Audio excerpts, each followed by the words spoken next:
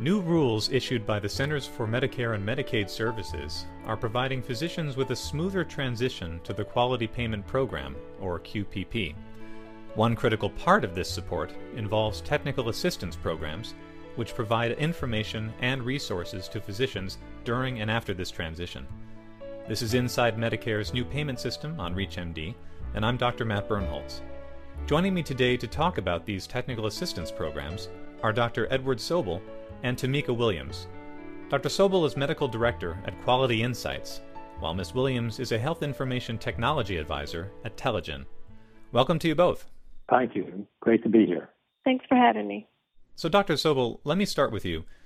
Can you give us some background as to what these technical assistance programs are and for whom they serve?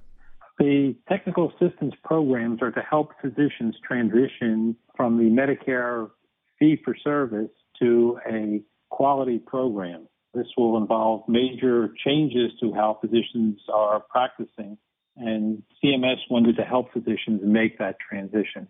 That's what this program is all about. What about the QPP SIRS program in particular? What is that? The program is particularly focused on small practices. Physicians that, for instance, belong to part of a hospital system often have a lot of resources, assistance from within their community. The QPP SIRS particularly focuses on small practices, urban practices, practices out in rural areas that don't have the resources to make this transition. I see. So the point of this program is to help rural physicians and their practices qualify overall for QPP. Is that right? Correct. And also small practices where there may be one or two or even half a dozen physicians, and they just don't have the resources within their practice to make this transition, don't have the experience or the help to help them make this transition across. And so this program is designed to help them. Excellent. Ms. Williams, let me turn to you. Can you walk us through some of the eligibility criteria for physicians and small practices who are looking to participate in this program? And of course, how they sign up is a big question that comes up. Sure, gladly. So I'm going to speak to the eligibility requirements for the 2017 program year and the 2018 program year because they're slightly a little different. So you're included in the Quality Payment Program in 2017 if you are in an advanced APM or if you bill Medicare for more than $30,000 and Part B allowed charges a year and provide care for more than 100 Medicare patients a year. So the requirements for 2018 are very similar in that if you're included in the program if you are in an advanced APM, and the only main difference to note is that you're going to be required to bill more than $90,000 in Part B charges and to see or provide care for more than 200 Medicare patients a year.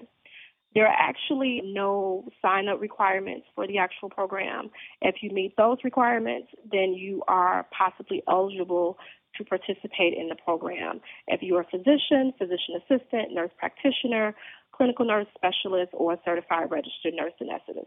Great. So, Ms. Williams, coming back to the technical assistance programs and their place in all of this, what benefits do they offer for physicians? The technical assistance that we offer is free to clinicians and practices. And honestly, that's a price that you probably can't beat. And also, besides technical assistance, the Quinn QIOs in your state have a multitude of initiatives that meet specific requirements of the Quality Payment Program, such as things like improvement activities and you earning percentage points towards your overall MIPS score. So most of the feedback that I receive from providers is that it's always reassuring to have someone you can direct your questions to and who can offer you that on-demand kind of education that is oftentimes needed. And we're definitely there to offer support to clinicians, and we share in their goals of being successful in the reporting program. And Dr. Sobel, do you receive similar feedback from stakeholders about technical assistance programs? Yes, we do. Physicians are appreciative. They often don't understand the transition that's going on and what they need to do, and having someone in the office who's capable of explaining to them how they're going to make this transition and what resources they need to bring. Physicians are really appreciative of that. Well, for those who are just joining us, this is Inside Medicare's new payment system on ReachMD, and I'm Dr. Matt Birnholz. I'm speaking with Dr. Edward Sobel and Tamika Williams about technical assistance programs available to physicians for helping navigate the quality payment program. So, turning to my guests' respective workplaces, I'd like to get a better sense for what Telligent and Quality Insights bring to the table for technical assistance. Dr. Sobel, let me start with you at Quality Insights. What's happening there, and what do they bring to the technical assistance program? Well, we bring to the program years of experience in helping physicians improve the care that they deliver. We have been at this for years for CMS, but more particularly to this program, our staff, our advisors who go out, have been trained in this program. They understand what the practice needs to do. They have a format that's followed. We have expertise from specialty groups and other resources that really would not be directly available to the physician except for through this program. And it really provides a complete package to help the practice move towards the new Medicare payment programs. Great. And Ms. Williams, what about Telligent? The services we offer take shape on various levels. They could be group webinars, in-person presentations, telephone support to virtual support, or in-person assistance. For example, there is a practice in the Chicagoland area that I will visit this afternoon, and we're going to review their MIPS dashboard of their quality measures, and I'll help them compare their data with the CMS benchmarks in the program. And so from that, they can get a better idea of the 6 quality measures each of their physicians will want to report during the attestation period, and that can better help them maximize their score. And then in addition to that, I can also be available to offer support during the attestation, either virtually or in person.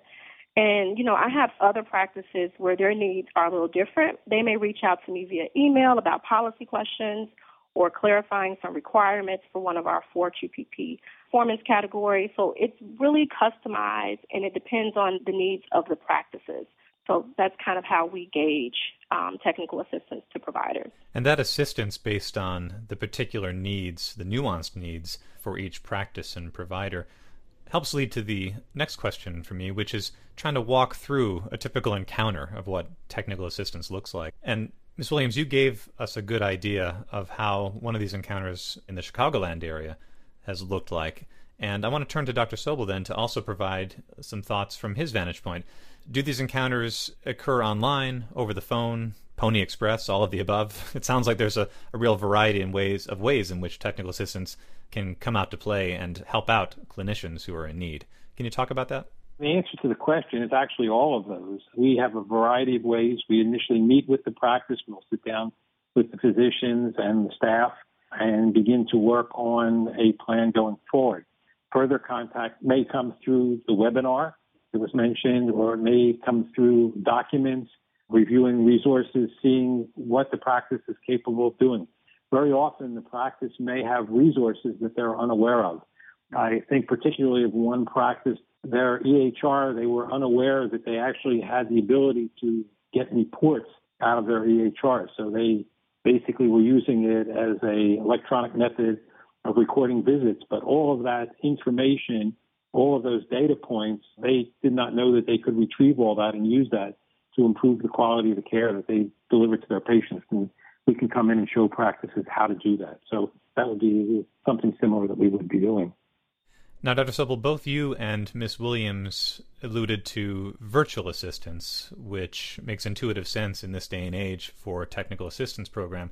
But I'd like to center for a moment on virtual groups in particular and how they tie into this discussion. So do TA programs help clinicians form these virtual groups? Yes, we can do that with them. This can be valuable for small practices, 1 and 2 clinician practices who would like to pool their resources, who may have a common bond together in practice in the community, but they're really individual practices. And so it's possible to form a virtual group and gain numbers and share resources. So that's available to practices. And Ms. Williams, anything to add to that? Yeah, I think in addition, some of the technical assistance we offer is we can help practice determine if they're eligible to join or form a virtual group before they start allocating time and resources into that area. So if they reach out to their technical assistance area, we can actually look that up and let them know about the requirements as well. Lastly, and I'll pose this question to both of you as an actionable takeaway for our audience, where should we call or look up resources to get hands-on support? Ms. Williams, let me start with you. There's a link to the resource library documents outlined on qpp.cms.gov, which is a very good website to go to for assistance and resources. So if you go to that website, there's also a document that will list out all of the TA that's available in your service areas. If you are in the Telligent service areas, you can reach Telligent via the website at telligentquinqio.com or telligentqpp.com. You can also go to our Twitter page. Our Twitter handle is telligentquin. Excellent. Dr. Sobel, how about resources from your end? In the Mid-Atlantic region, Quality Insights is reachable at qualityinsights.org. Well, with that, I want to thank my guests, Dr. Edward Sobel and Tamika Williams. We've been talking about technical assistance programs for QPP. And to my distinguished technical assistance programs masters, my thanks to you both. Thank you. Glad to be here and to be able to help the clinicians across the country in exploring this new idea. To access this interview and other related content with the AMA, visit ReachMD.com or download the ReachMD app. I'm Dr. Matt Bernholtz, as always, inviting you to be part of the knowledge.